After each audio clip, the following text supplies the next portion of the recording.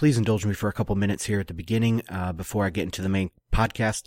This is in honor of Martin Luther King Jr. Day here in the United States on Monday.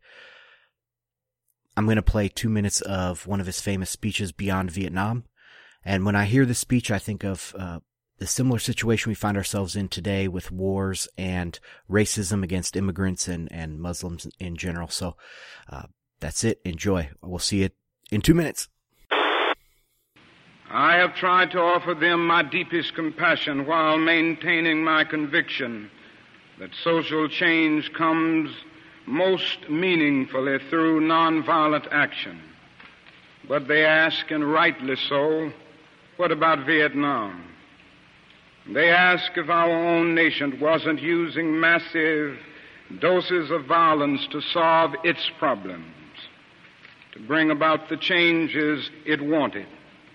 Their questions hit home, and I knew that I could never again raise my voice against the violence of the oppressed in the ghettos without having first spoken clearly to the greatest purveyor of violence in the world today, my own government. For the sake of those boys, for the sake of this government, for the sake of the hundreds of thousands trembling under our violence, I cannot be silent. It is with such activity in mind that the words of the late John F. Kennedy come back to haunt us. 5 years ago, he said, "Those who make peaceful revolution impossible will make violent revolution inevitable." We must rapidly begin the shift from a thing-oriented society to a person-oriented society, when machines and computers, profit motives and property rights are considered more important than people. The giant triplets of racism, extreme materialism, and militarism are incapable of being conquered. A true revolution of values will soon cause us to question the fairness and justice of many of our past and present policies. On the one hand, we are called to play the Good Samaritan on life's roadside, but that will be only an initial act. One day we must come to see that the whole Jericho road must be transformed so that men and women will not be constantly beaten and robbed as they make their journey on life's highway. True compassion is more than flinging a coin to a beggar. It comes to see that an edifice which produces beggars needs restructuring. You're listening to the Bitcoin and Markets Podcast.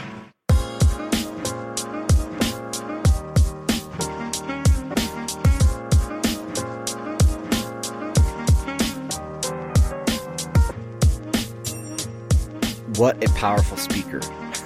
You guys might be asking, why is there Martin Luther King Jr. stuff on a Bitcoin podcast? But a lot of what he railed against, he railed against the system. And as soon as he started getting a little bit too close for comfort with the true elites, the true government that's controlling the world, the bankers and their whole system of corruption that they have set up with wars and all that, he was offed, right? And so a lot of what he says rings true still today. But I put all humanity with the blacks that he really supported and he fought for their civil rights. I see that everybody is together in this against a small group of powerful people that they don't want to try new things because they're in control. They control our money. They control the government. They control whatever. And, it's a conspiracy theory, sure, whatever. Some people call it a cabal or Illuminati or something. I mean, I wouldn't go that far, but I think that there are very powerful people that really don't care about what happens to you and me. They don't care that people are struggling to make ends meet. They don't care that hundreds of thousands of people died in Iraq. What happened in Libya? Oh my God. I mean, they don't really care about those people. And yeah, it sounds like a conspiracy theory, but those people are brown. So, I think that what Martin Luther King said back, 50 years ago now, That speech was from 67, so 50 years ago. What he said was pretty profound even today. But thanks for just letting me go on that. My name is Ansel Linder. This is Bitcoin and Markets, episode 31. I'm kind of calling this maybe season 2 because it's been so long since I've done my last episode. I have a pretty good show today. Talk about all sorts of stuff. Pretty short on the altcoinville. I mean, when Bitcoin's in a bull run, the altcoins kind of die, right? And there's all the drama around altcoins kind of die. There's one little small story I have in there. I talk about all sorts of stuff in bits and pieces, and Flashpoint is all about the PBOC and the Chinese drama that's happening over there. So that's pretty good. You'll want to stick around for that. Before we get into that main content though, I just have a few words. Thank you for all the love and support from my listeners. I got several people contacted me and they were asking about the new, when the new episode was coming out, yada, yada, yada. And, so thank you for that. I took this time off to be a family man, to spend time with my daughters and not worry about, recording. Even though this is like one of my favorite times of the week, it just adds a little bit of stress, and I didn't want that around the holidays. The weather was crappy here. My wife is pregnant. She's nesting. So I was like building furniture and everything and painting, in the nursery for that. So, just busy time. And now I'm back and let's get this rolling. Once a week, try to get these out. And thank you for everybody that supported me. During this break, I actually taught my daughters how to read the Bitcoin charts because I was watching them and doing some paper trading, you know. They love green candles now. They're like, come on, Bitcoin, go up, go up. But yeah, so that's great. Let's get into a market update. Right now, we're sitting on Bitstamp. Shit, let me pull it up. Bitstamp is 221. 221, Jesus. What am I in 2015? No, Bitstamp is 821 and OKCoin is sitting at 5647. We seem to have bottomed out, so, that's good.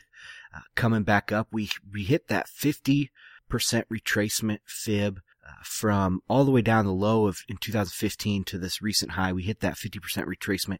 I think that's a pretty solid bottom. It's also the long 1.5 year trend line, the bottom of that trend. So I think that's a pretty solid bottom. Hopefully that holds. What else we got? Local Bitcoins volume. So for the last week, it was 17.5 million. That's down a little bit. I haven't looked at the Paxful volume, so that might have taken up the difference. Paxful, I know, is doing a great job. They're growing pretty quickly. So, maybe I'll start looking at both of those, local Bitcoins and Paxful. On-chain volume, over the last week 24 hours was $177 million worth of Bitcoin.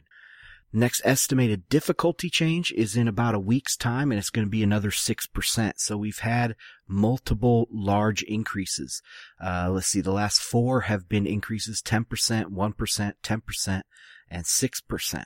So we're going up pretty drastically, pretty quickly, and that's just a good sign. I like to see the difficulty going up when the price is going up because that adds a backstop to the price, in my opinion. It kind of shows like this is a floor under the price it's coming up with it.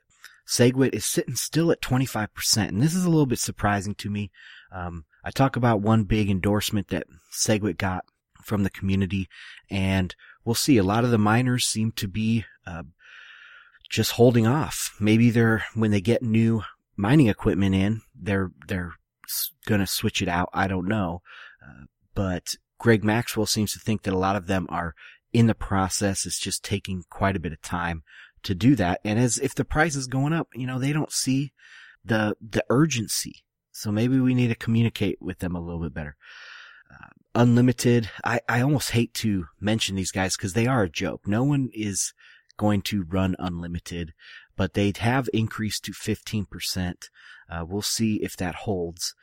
I thought they would never get over 10 or 11%, but they have increased to 15. But they're never going to get 50%. They want 75%, right? Can you imagine if unlimited got to 75% and SegWit didn't get to 75% when it is definitely SegWit is what the community has basically picked as the best technical solution to this problem. Okay, so that's all for a market update that I have. Let's get into bits and pieces. Bits and pieces.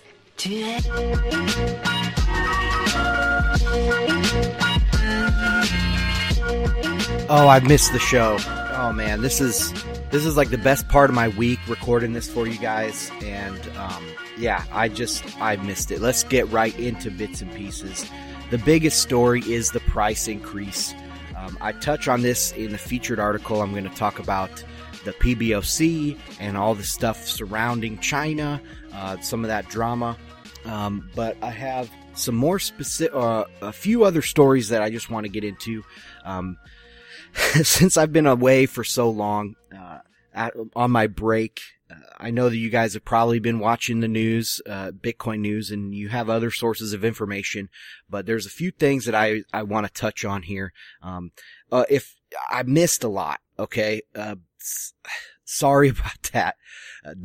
We will be covering most of the stuff that has happened over the last month, but, as we just talk about other topics, then we'll touch on everything that's happened, and I'll link all those type of articles. But there's just too much to go back and cover that's happened over this price increase. I just want to point out a few things, few big things that stuck out to me. So back in June, when we were hitting those highs in June of 2016, I tweeted out that this is the new normal. Okay, Bitcoin, if you look at 2016, the end of 2015 through 2016, we saw two increases of roughly 2x. So we went from about 250 to about 500, then we consolidated for a while, and then we had a run from about 400 to about 800, and we consolidated for a while. And then towards the end of 2016, so I called it in June. I said, hey, this is the new normal, 2x. The days of the 10, 20x bubble, that is gone, because the market has matured to a point that it's not going to let that happen. We've also gotten to a point where steadily we're going to increase our user base, increase the use cases, and do all these things. So the days of the 10x bubble are dead, because if we go 10x again, it's going to 10,000, and I just don't see that happening in the near future. I see us doubling about every 6 months. So a 4x increase every year. And if you go back in the history of Bitcoin, that is about the average. You'll have these 10x jumps, 20x jumps with a 90% correction. I don't want that anymore. Nobody wants that. We want to have steady increase. So anyway, I called this back in June, and that's what we saw. We saw us run from that top again, roughly around 600 to roughly around 1200. And now we've corrected. So this could be another, 5-month consolidation, and we just keep going up. It just feels like Bitcoin is going up and up and up. We start picking up speed, and then we go 2x again to 2000, and we consolidate after that. But we'll see. That's my prediction, and we'll see how that ends up. Okay. There is a story, or it's not a story, it's a YouTube channel. It's fucking hilarious. It's called Line Rider, and I linked to it in the show notes, so you guys can check this out. This guy or girl, whoever it is, put together these videos. They have 5 up there right now. And there's this little dude on a motorcycle, and he's riding the charts. It's called technical analysis of Bitcoin, Ethereum. He has one. That's probably my favorite one. Ethereum or Factum is pretty good. But yeah, they have 5 videos up there. Just hilarious. So whoever's doing that, awesome, man. That is awesome. Some other news here. Coinbase, Brian Armstrong, CEO of Coinbase, finally has said that he's going to back SegWit. It came out, said, hey, after learning more about SegWit and all this, I think this is the way to go. So I agree. And is it Charlie Lee or the Litecoin creator? He's COO, one of those C-level guys at Coinbase, and he's been backing SegWit this whole time. Litecoin is actually going to be activating SegWit probably pretty soon, before Bitcoin. So that's interesting. But yeah, so Brian Armstrong came out and said, yeah, we should activate SegWit. And that is a big step. I mean, he is making, I commend him, and I tweeted out to him after he tweeted this, that I commend them for looking at this rationally and taking steps to heal the community, quote unquote, heal the community, if that's even necessary or wanted or needed or, but yeah, I commend them for this. I think this is a big step for Coinbase. I think it's a big step for Bitcoin. And I hope that this continually grows on itself here. IRS, I put in a video to this IRS stuff. Speaking of Coinbase, there's all this IRS FUD around Coinbase. And I think my meetup group, I had a CPA, he showed up, at one of the groups or one of the meetings. And then the next meeting, he's like, hey, I'll give a little presentation on Bitcoin. Cause he's getting pretty interested in it.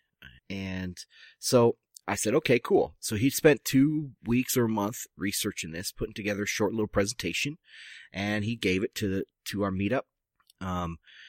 It was the typical stuff that you'd expect. You have to take the basis of when you buy the coins and when you use the coins, first in, first out accounting and all this stuff. You need to account for this, have good records, and that's all great advice. I asked him a few questions and trying to dig down into what he really thinks. Cause he has 20 years of experience with the IRS and taxes. So I wanted to really understand what his opinions were on this. And what I got out of it was, that they care about income. They don't care so much about, so you bought $500 worth of Bitcoin and you used $500 worth of Bitcoin on Purse or, you use that Bitcoin on Purse, excuse me, and a little bit later, or when you take the cost basis of that, the difference is, oh, you made $50, but you didn't claim it. They don't, yes, that's important because if they ever do try to get you, they'll see that. But what they're really after is income. So if you have a Coinbase account and you're accepting Bitcoin and you're cashing it out, but you're not claiming that. And if it's a $500 thing, it's not going to be that big a deal to the IRS, probably. But if you're going at 50,000, you have an income of 50,000 into your Coinbase account without claiming it on your tax returns or not including it as income on your taxes, that's who they're going to go after. 50, 100, 200,000 of income that you're not claiming. So if that's not you, if you're just a holder and then every once in a while you use Bitcoin like me, then you're probably okay. And you might want to, every year on your taxes, just say, hey, include that capital gains, whatever it was on that transaction. That's pretty simple counting and, claim that. But if you don't, I recommend you do that, but if you don't, I don't think you have much to worry about a few $100s or even probably as high as a few thousand. But if you are getting income and you're not claiming it, you're in trouble. You're definitely in trouble here. I recommend if you get income with Bitcoin, obviously claim it on your taxes, but don't let it touch Coinbase. Don't really let it touch any company. Even the Bitwage, I was excited about the Bitwage what is their domain? Bitwage, probably .com or something. I was excited about them a couple years ago, but I'm not anymore. You don't want to get paid through a centralized company because that's probably the next one to get subpoenaed by the IRS. So anytime you're using a centralized third party, you're getting income, you must claim that. Well, you must claim that all the time. Like I said, pay your taxes. This is an article from Zero Hedge. There's some backstory to this. Well, not specifically this, but there's some backstory to Zero Hedge. I've been reading Zero Hedge for, probably going back to like 2011, 2012. And they had really good articles. They came out with maybe 4 or 5 articles a day. The chat or the comment section was pretty stellar back then. And I enjoyed being on there, but now it's like they pump out an article every 30 minutes or every 20 minutes, 15 minutes. It just, there's no way you can read all of it. A lot of it is, sensationalized, obviously now.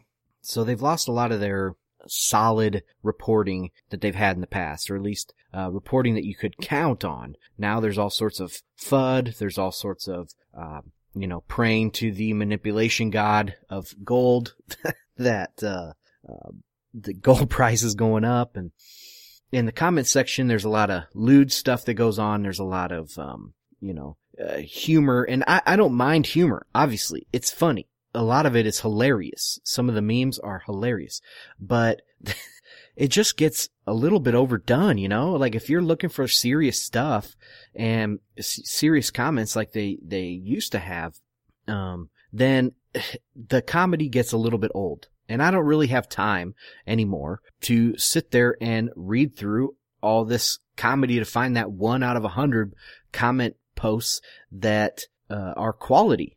So anyways, they've been shilling for Bitcoin a little bit here in the past few months, and they even put out some Bitcoin FUD. Who knows if they're trying to make the market? Maybe they've decided that we're the biggest fucking news outlet in Bitcoin, which they are. I mean, CoinDesk tries to be, right?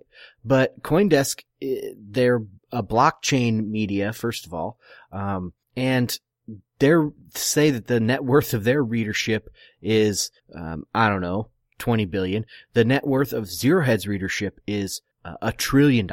And so, the Zero Hedge really is the biggest media in Bitcoin. And they're probably like, well, we can take advantage of that. Let's throw some FUD out there and see what the Bitcoiners do. Maybe we can trade this. Maybe we can go short Bitcoin, throw out some FUD and see what happens, right? And it was proved back then to be FUD. There was something about Chinese, banning Bitcoin. This was several months ago. And anyways, so now they had a tweet the other day that said, oh, Bitcoin is dead. Maybe it's time to invest in Ethereum. Fucking shilling Ethereum. And I tweeted at him. I said, or I quoted the tweet in one of my tweets. And I was like, I guess this means they're shilling Ethereum now. Blah, blah, blah, blah. They blocked me on Twitter, and they blocked a bunch of other people. It's just funny to me because a lot of their views on those Bitcoin stories, it's not going to be those old dusty gold bugs, right? It's going to be the Bitcoiners that go in there and read it. So, by blocking some of the major people on Twitter that are retweeting their stuff, not that I'm major, but a lot of people got blocked. So how is that going to help their readership if they're blocking everybody? Anyways, this story is from after that whole episode. I mean, I do have another account on Twitter that I can look at whatever the fuck I want to, even if anybody bans me. And there's other ways to get around that, blocking. And as Chris Durow said on their latest Bitcoin Uncensored, is that just puts them on your radar, right? That just makes them the center of your vitriol even more, of your trolling or whatever you want to call it. So, okay, this article, let's get into this. Europe proposes confiscating gold in crackdown on, quote, terrorist financing.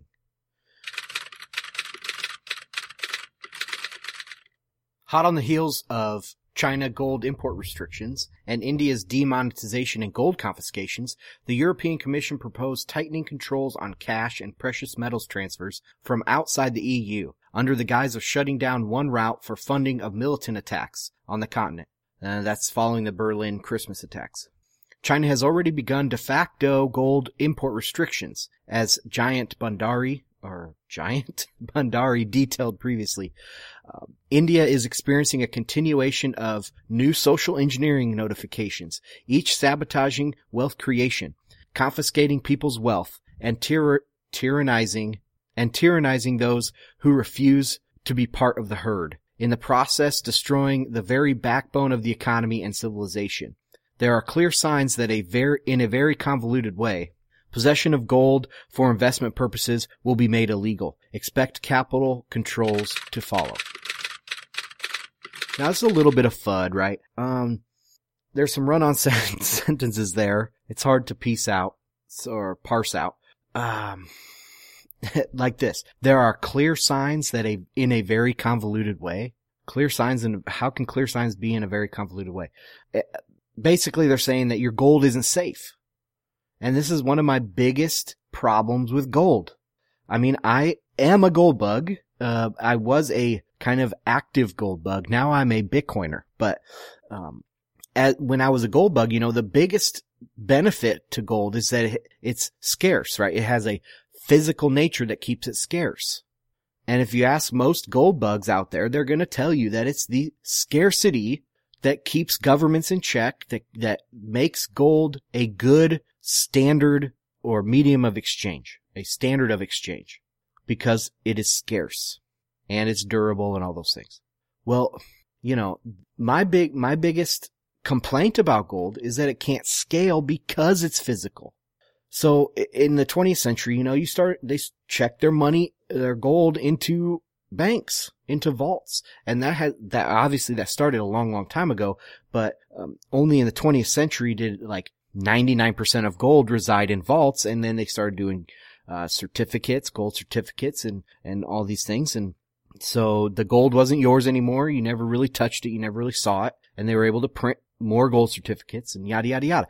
And I mean, gold just wasn't good for exchange.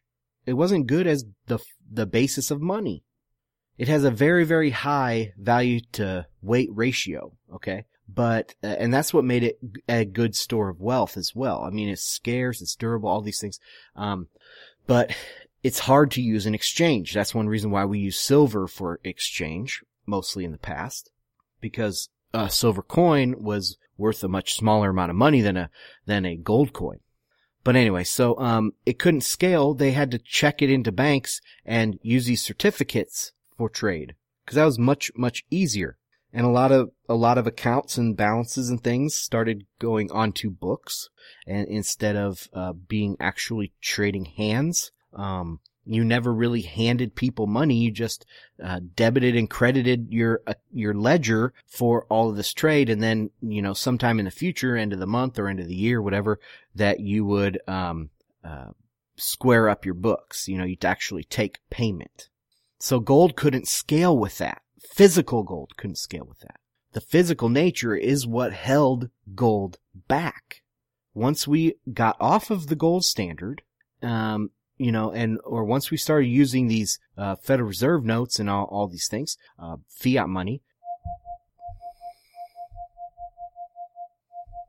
then the economy scaled very, very quickly, because there's a lot of pent up technological innovation and all these things. But that scarcity is the problem, because we couldn't, it was a trade-off. Either we had physical scarceness or physical scarcity, or we had nothing scarce about it. Well, now we don't, Bitcoin doesn't have that physical handicap that gold has. It can be held on the value to weight ratio of almost infinite, right? On a USB stick, I can have millions of dollars. So it's a better solution to gold for store of value, for all of these different things. That any way you look at money or want to define money, Bitcoin is superior. And it's also a way to have, to release money from the physical handicap. And I've covered that many, many times. But anyway, let's get back to this European story here. It looks like, as their banking system fails and stuff, this could become an issue. They're going to want to confiscate gold. If you don't have your gold in your house or in a safe place other than a bank or a vault, then, you're probably doing okay. But if you have your gold in a vault somewhere, that ain't your vault, right? That ain't your vault. They're going to take that money. Guaranteed. When push comes to shove, they're going to fucking take your money. They don't care about the legal ramifications. Look, in the U.S., they have these, what do you call it? Civil asset forfeitures, where they roll up on you and they take your money. And now they have, some state troopers in some states have these, little machines, like a little mobile credit card terminal thing. And they can scan your debit cards and scan your credit cards during the stop. And if they see, oh, you have 100,000 in your checking, why would you ever keep that much cash? It must be a crime. We're going to take it. And they can seize that. So no longer is it just cash that they can seize if they pull you over. They can seize fucking anything. They can steal any cash that you have. It's going to be the same fucking thing with gold. And why do people think it's going to be different? Gold is much more high powered than cash. I mean, cash day to day, yes, okay, that's high powered. But over the long term, when push comes to shove, gold is way more high powered than cash, and they're going to fucking take it if they want it. I don't know why the gold bugs don't see this, right? I don't have any gold in a vault. I have secret places that I keep my gold, but it's not with a third party. It's the same way with Bitcoin.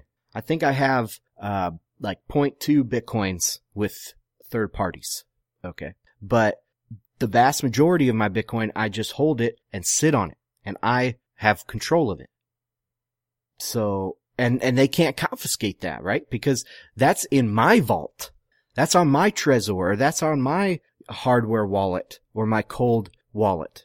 That's mine, and you can't take it. But if I have golds, if I have, say, I don't know, 10 kilos on my allocated account, with some big bank in some vault, and I think that's my fucking gold, that ain't your gold, man.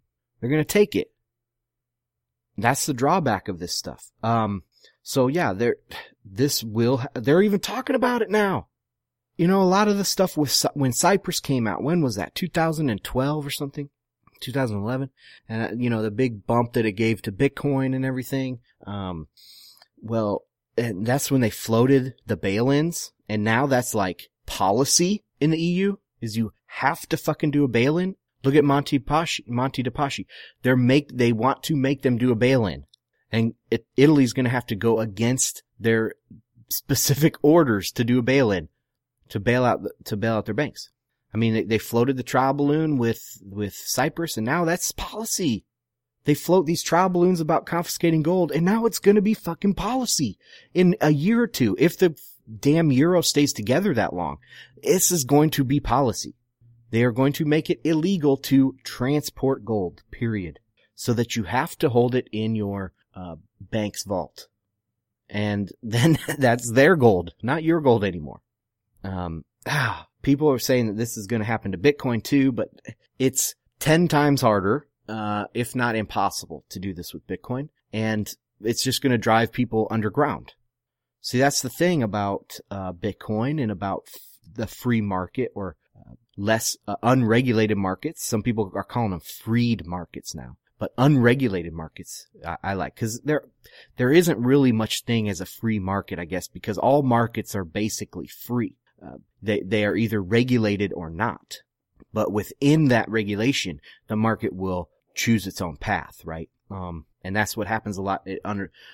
Things undermine the central planners, because the free market, because the market chooses different things and starts undermining the plans of the regulators. But so anyway, you could call it freed market, or you could call it unregulated market.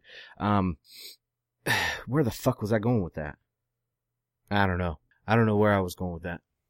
But yeah, this is going to happen, people. This is going to be policy, just like the bail-ins was a trial balloon, and now it's policy. Gold confiscation is going to be policy. They're going to make it so you can't cross borders with your gold, and then they're going to start seizing it.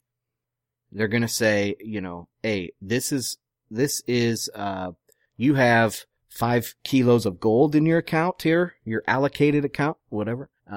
This is fishy. Where the hell did you get this? This must be from Saudi Arabian gold, or Qatar gold, or Iraqi gold, or Libyan gold, or what the fuck ever. They're gonna say it's terrorist gold, and they're gonna fucking take it. And then you're gonna take it. Right up the ass. So, this just makes me sad. Because gold bugs are missing out on this, right? Or they're missing this whole thing. They're missing the Bitcoin revolution, if you will. That pains me. It really does. Because they're usually good people.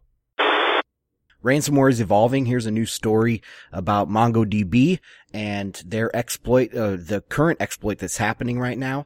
This is a clip from Corey Knockreiner's YouTube channel. Links are in the show notes, for all this stuff. So enjoy. Welcome to WatchGuard's Daily Security Bite. I'm Corey Nachreiner. Today's story is ransomed MongoDB databases. If you haven't heard of MongoDB, it's a pretty popular open source and free database server, specifically a NoSQL server that's pretty popular in cloud instances.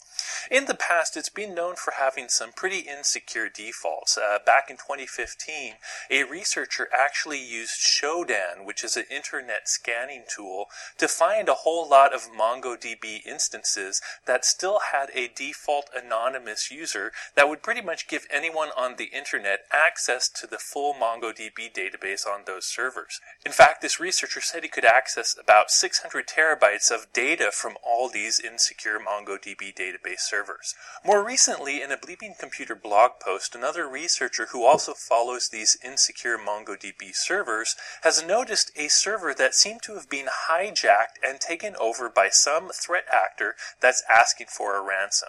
Basically, they seem to have used some insecure defaults to gain access to this server, export its database, and then actually overwrite the database with a ransom message basically saying they want around $200 or specifically 0.2 Bitcoin to get your database back.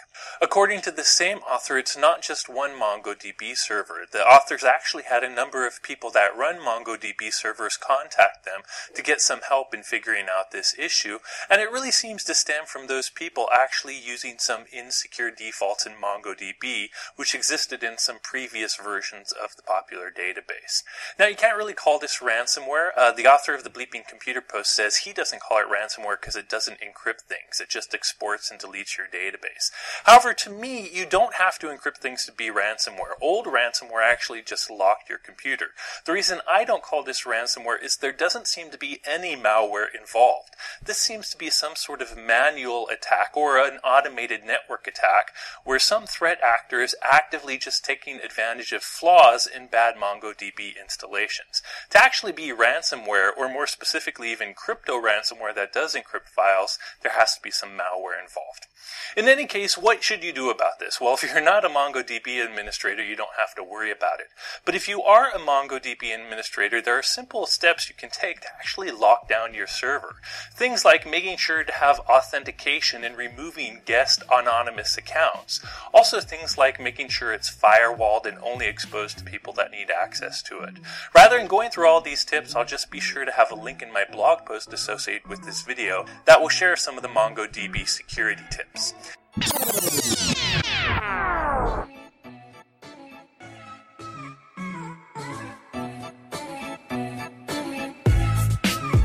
Altcoinville.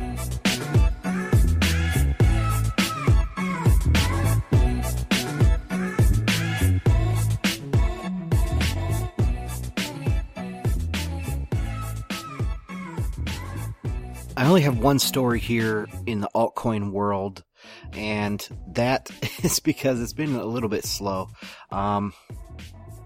Ethereum had another bug. They in a major app. So they had this like hackathon type worldwide thing going on, and they were giving away these tokens that were supposed to be redeemable and all this. I don't know what they used them for or something, but that was what this whole app was created around, was this hackathon. Ether Camp is what it's called. And they found a huge bug in it. And so they have to scrap the whole damn thing and reissue the coins. I'm not kidding you. Now imagine if that happened to $1 billion company. Imagine trying to do a $5 million company. Like, you raised $5 million to do some big blockchain thing, and all of a sudden you're a year into it with your beta going on, and oh fuck, there's a big ass bug and you have to redistribute and start all over again. Is anybody even going to trust you? Are you just going to feel like you wasted your whole last year, probably 2 years, raising money and building this thing out? Yeah, you're going to feel that way. Ethereum has had a big rally though, despite this bug. This bug came out, or was discovered, at least published, about, after this rally had mainly taken place, but they did rally up to $12. Now they're back down around $9, but, on no real news, right? There's no real news out there about Ethereum. Other than Bitcoin, the news is blockchain. And there's a lot of people maybe that are building Ethereum-like blockchains, but, there hasn't been any real big news out of Ethereum lately. There was a big blog post by Vitalik, and it's almost like an encyclopedia. His things. He always coins new terms and everything in there, but other than that, there's really not much going on to justify this price going up. And it's not meant to be a monetary type token. So why does it go up? I don't know. And remember, I've said this for a long time, probably one of my first episodes I ever did on Ethereum, because that was right around the DAO hack. It's when I started this podcast. And, I think my fourth episode was everything you want to know about the DAO or something.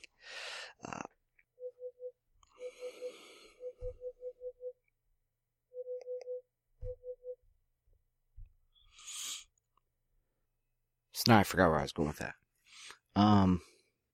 But I've said before that Vitalik's main reason for going to proof of stake is ideological. It's not technical, and it's not economic either. It's ideological. So it's probably not, that to me can't end up well, right? When you want to, it's just like a socialist wanting to, redistribute everybody's money. It's not going to end up well, people. It's going to end up in a real bad place. And I thought it was funny, that line rider thing I talked about in the bits and pieces. The Ethereum one ends in jail. I thought that's pretty funny. But hey, like I said, for Altcoinville, that's all I have. It's pretty short. Let's listen to some more music.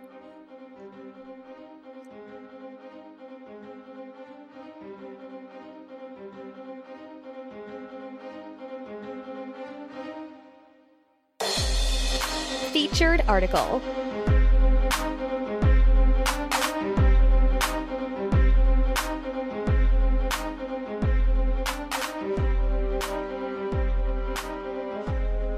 Okay, so anybody who is following Bitcoin at all right now, the biggest story is the price rise and the subsequent crash here we had recently, and now it looks like we're recovering. But the understory is the China story. A lot of the volume seems to be coming out of China. A lot of the mining happens in China. There's all of these like sub stories going on here. So I wanted to break into this. I did record another segment, but some updates happened just last night, so I wanted to re-record this section and get you guys the most current information.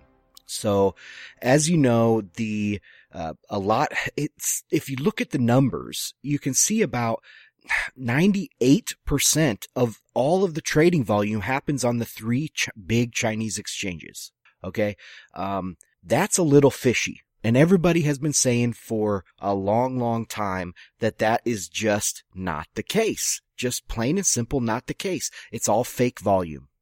Well, there was a really good article here that I'm going to link in the show notes, and it examines this from a Chinese perspective. Neil Woodfine has a post here on, I think it's, what's the thing? I had to pull it up. It's blockunchained.com, and he is the organizer of the Beijing Bitcoin meetup. So he is from the Chinese perspective. He's talking about the the issues of volume on these exchanges. And he's saying it's not true. There's zero trading fees over there. And the way that they make their money is on withdrawal fees. But they've made it a tiered system. So, if the more volume that your account has, the smaller percentage is your withdrawal fee. So that incentivizes the people to trade more of these micro trades, and trading back and forth to themselves. They'll set up multiple accounts, and they will just, put in a buy and a bid and an ask at the same exact time for the same exact amount, basically at the same price, and they'll just trade back and forth to each other. So their volume will go up, but the price hasn't moved. I mean, there's no real price discovery there. And bots can trade back and forth to each other, and the volume will just skyrocket. It makes sense to me. And this is from the coordinator of the Beijing Bitcoin meetup. So to me, that carries some weight. So anyway, and then that's a very good article. It goes, gives you kind of an insider look. Now, another piece to this was near that very top, tippy top of this last run. The CNY price was at all-time highs. The US dollar price was just about to break all-time highs, almost like $10, which is pretty fantastic. I mean, in 2015, when we're, sitting in the 200s and somebody was to tell us that 2016, we would make this huge run and almost get to all-time highs right around the New Year's of 2016, 2017, people would be fantastically happy with that. They would also probably expect a lot of volatility all the way down to the 600s even. We didn't even get that far.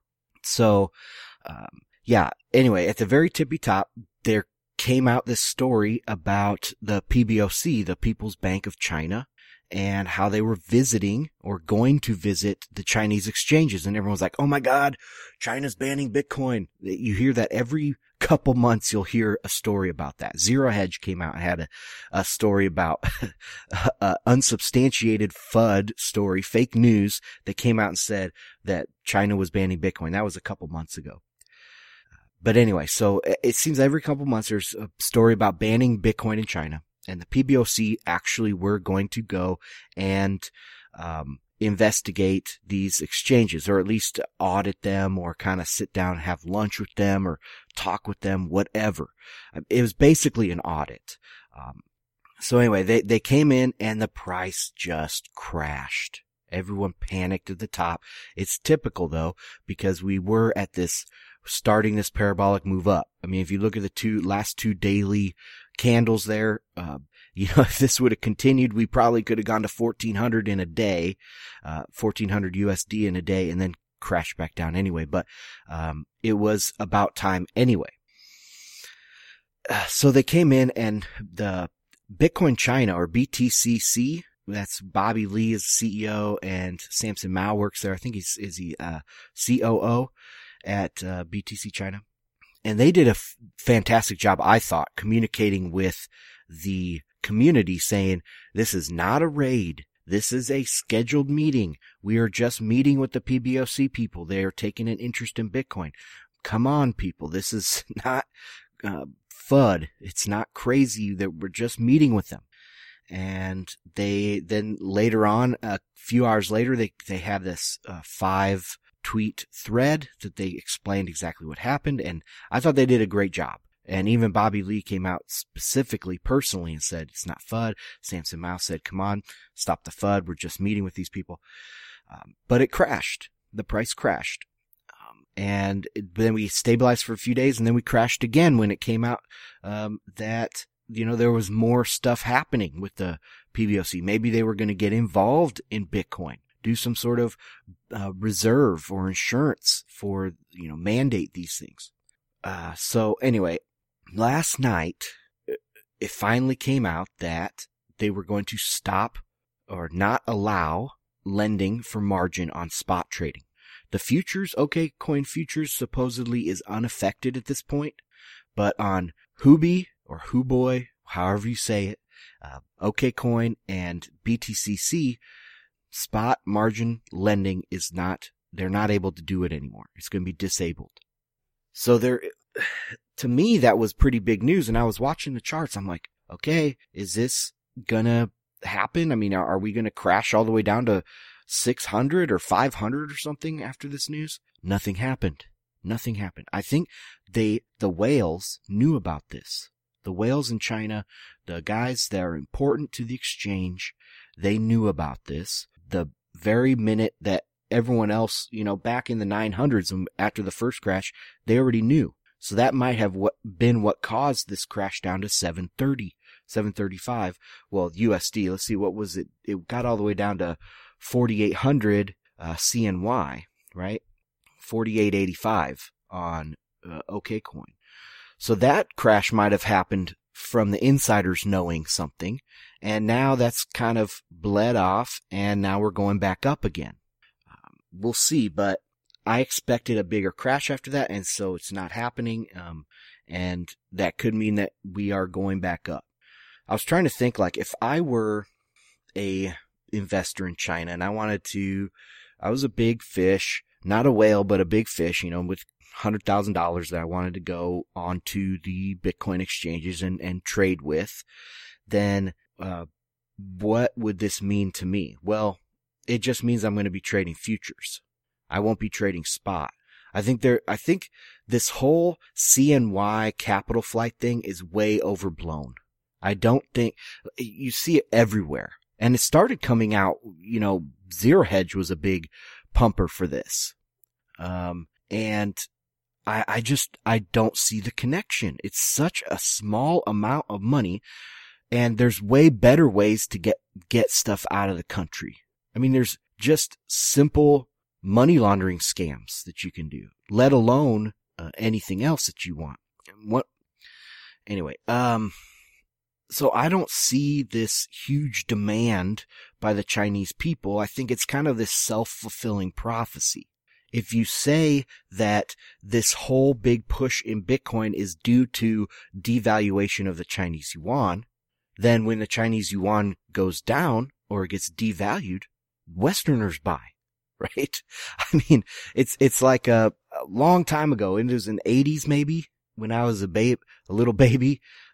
Johnny Carson was on the Late Show, and he said, or the Tonight Show, whatever it's called, and he did a skit where he's like, oh, there's a shortage of toilet paper in the country. Well, what happened? Everybody fucking went out and bought toilet paper, and then there was a shortage of toilet paper. It was a self-fulfilling prophecy, and so it's the same sort of thing with this CNY devaluation stuff. When the devaluation happens, then people buy Bitcoin because they think it's going up.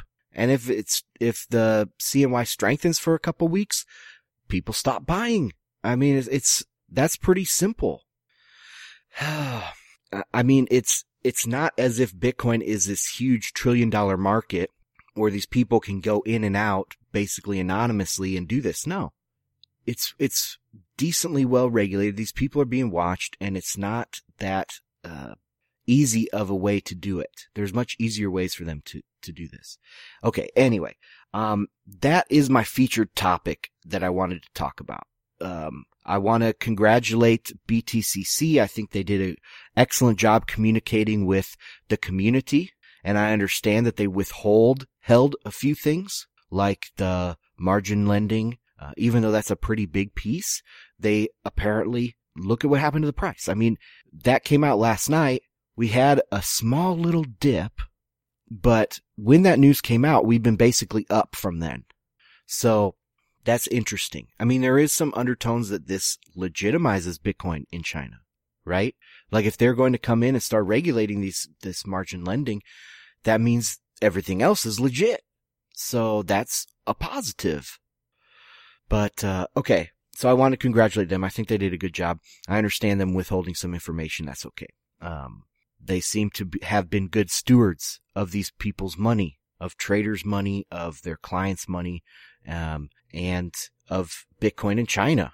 I hope that BTCC takes a big leadership role in China because those guys are knocking it out of the park. They're big SegWit fans, big core supporters. They have their heads on straight. So, yeah, I hope they do take a little leadership role. I might be buying some of their little tokens that they have. They have some cool merchandise, from BTCC. I think they have some like poker chips and some, physical, silver Bitcoins or something like that. I think those are pretty cool. I might buy those. I might, support them in that way. But yeah, I think they did a great job, and I hope they continue to be open and honest with people and use their best judgment like they have. I think it worked out well this time. Will it work out well every time? Maybe, probably at this point. I mean, there's no reason to think it won't. So, hats off to them.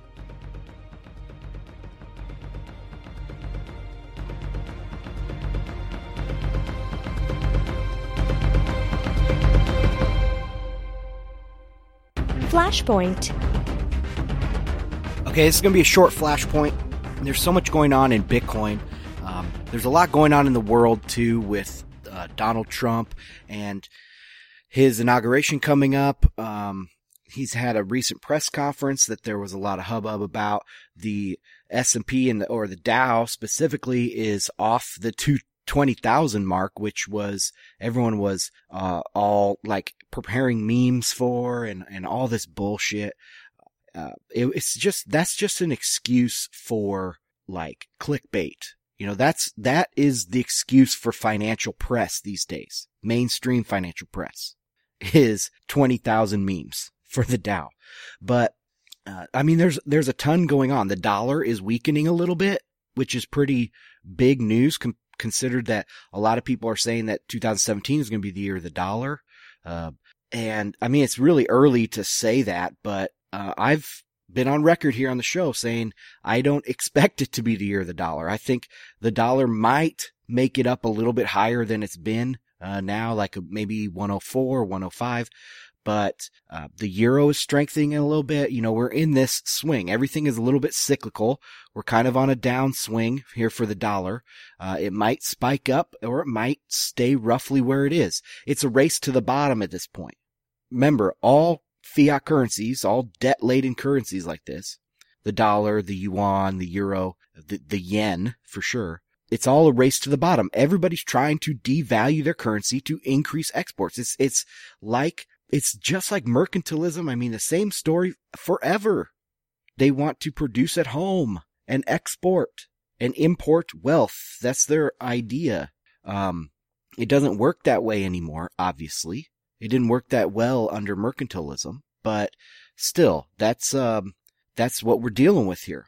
It's a race to the bottom. So, the yuan doesn't want to devalue too quickly against the dollar. And so they are putting in some measures to cut back on that.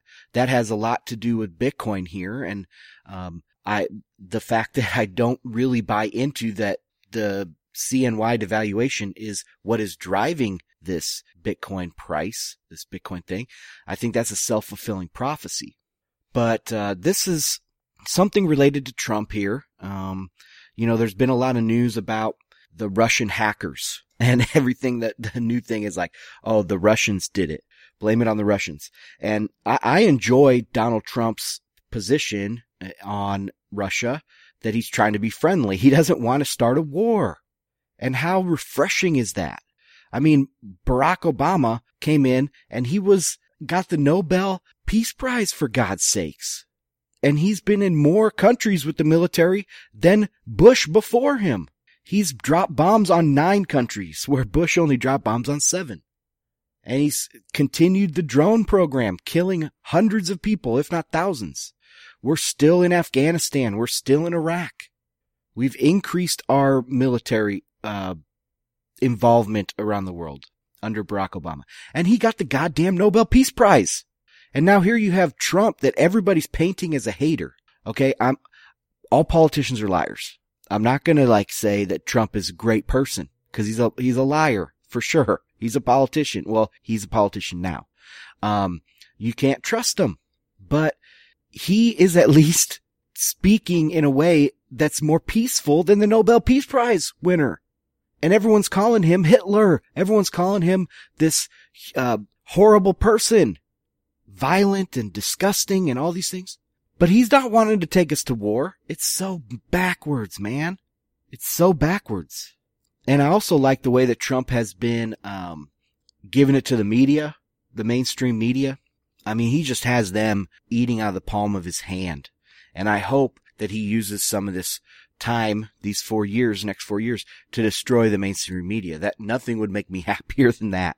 Well, of course, maybe going to like a Bitcoin standard or something like that. But, no, that's busting up the mainstream media is one of the biggest things that he can do. And that would be pretty cool. So anyway, this flashpoint is about this Russian hacker stuff. Now it's come out that really the only evidence that they've provided, the FBI or the CIA or whoever, provided that this linked Russians to this hack, whatever hack they're talking about. No one even knows if there was a hack in the first place, is Ukrainian malware. And this is publicly available malware that has been leaked for many years. And so they're trying to blame this hack on this malware that they're claiming is Russian, but it's really just publicly available in the vicinity of Russia, Ukraine, publicly available malware. Now, with that knowledge, they have to be either incompetent because they have to see this, oh, that's Russia, which I believe because governments are usually incompetent. And that's coming from me. I was in the military for 10 years. I experienced all forms of government, from state governments to national governments to foreign governments, and some of their top, like, planning people, military planners, all that stuff. And they're just, most of them are morons.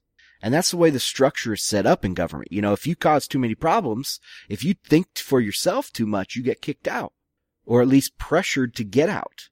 And a lot of people, free thinkers, don't last very long in the military or the government. And so, yeah, it consolidates these psychos. That's why I say that, you know, government is just a bunch of psychopaths. Because the way that it's set up, it consolidates these people, especially at the top. And that's scary because a lot of the generals up there, even though some people will praise these generals to high heaven and stuff, they are psychopaths. They made it through the system. And I was in that system. The only way to get ahead was to be a yes man and to keep going. Just go, go, go. Don't think about what you're doing. Don't think about the consequences. And yeah, maybe there's a few people up there in rank and in high levels of government that have gotten there because of some fluke. They were able to resist all this stuff and still make it ahead. Yeah, great. They're great people and that's possible, but it's highly unlikely. I think government is full of these people. And so yeah, either this hack is being called a Russian hack because of incompetence, maybe blinded by the way that, you know, they were ordered to say it was a Russian hack and to find any evidence to support that. And this is what they came up with. I mean, I don't know, but they're either incompetent or they're lying to your face. And I believe it's incompetence, but you know, maybe it might be incompetence on the part of the average guy in there, but it's also straight lying by the powers that be. Barack Obama doesn't believe this. Are you kidding me? Anyway, so that's my flashpoint. There's a link to this, to an article about this in the show notes. That's a wrap for this episode. Thank you so much for joining me. My name is Ansel Lindner. This is Bitcoin and Markets. If you'd like to support the show, you can do so at the website, bitcoinandmarkets.com. I have a donate page with a QR code, also a PayPal button, so you don't have to spend your valuable Bitcoins. That's also where you'll find all the show notes. I put quite a bit of effort into the show notes with lots of links, and, you know, I embed some tweets and some videos in there, so that's good. What else? You can contact me through Twitter at Ansel Lindner, or the show's Twitter is BTCMRKTS, Bitcoin and Markets. That's all. Thanks for joining me on another wild week in Bitcoin. See you next time. Peace.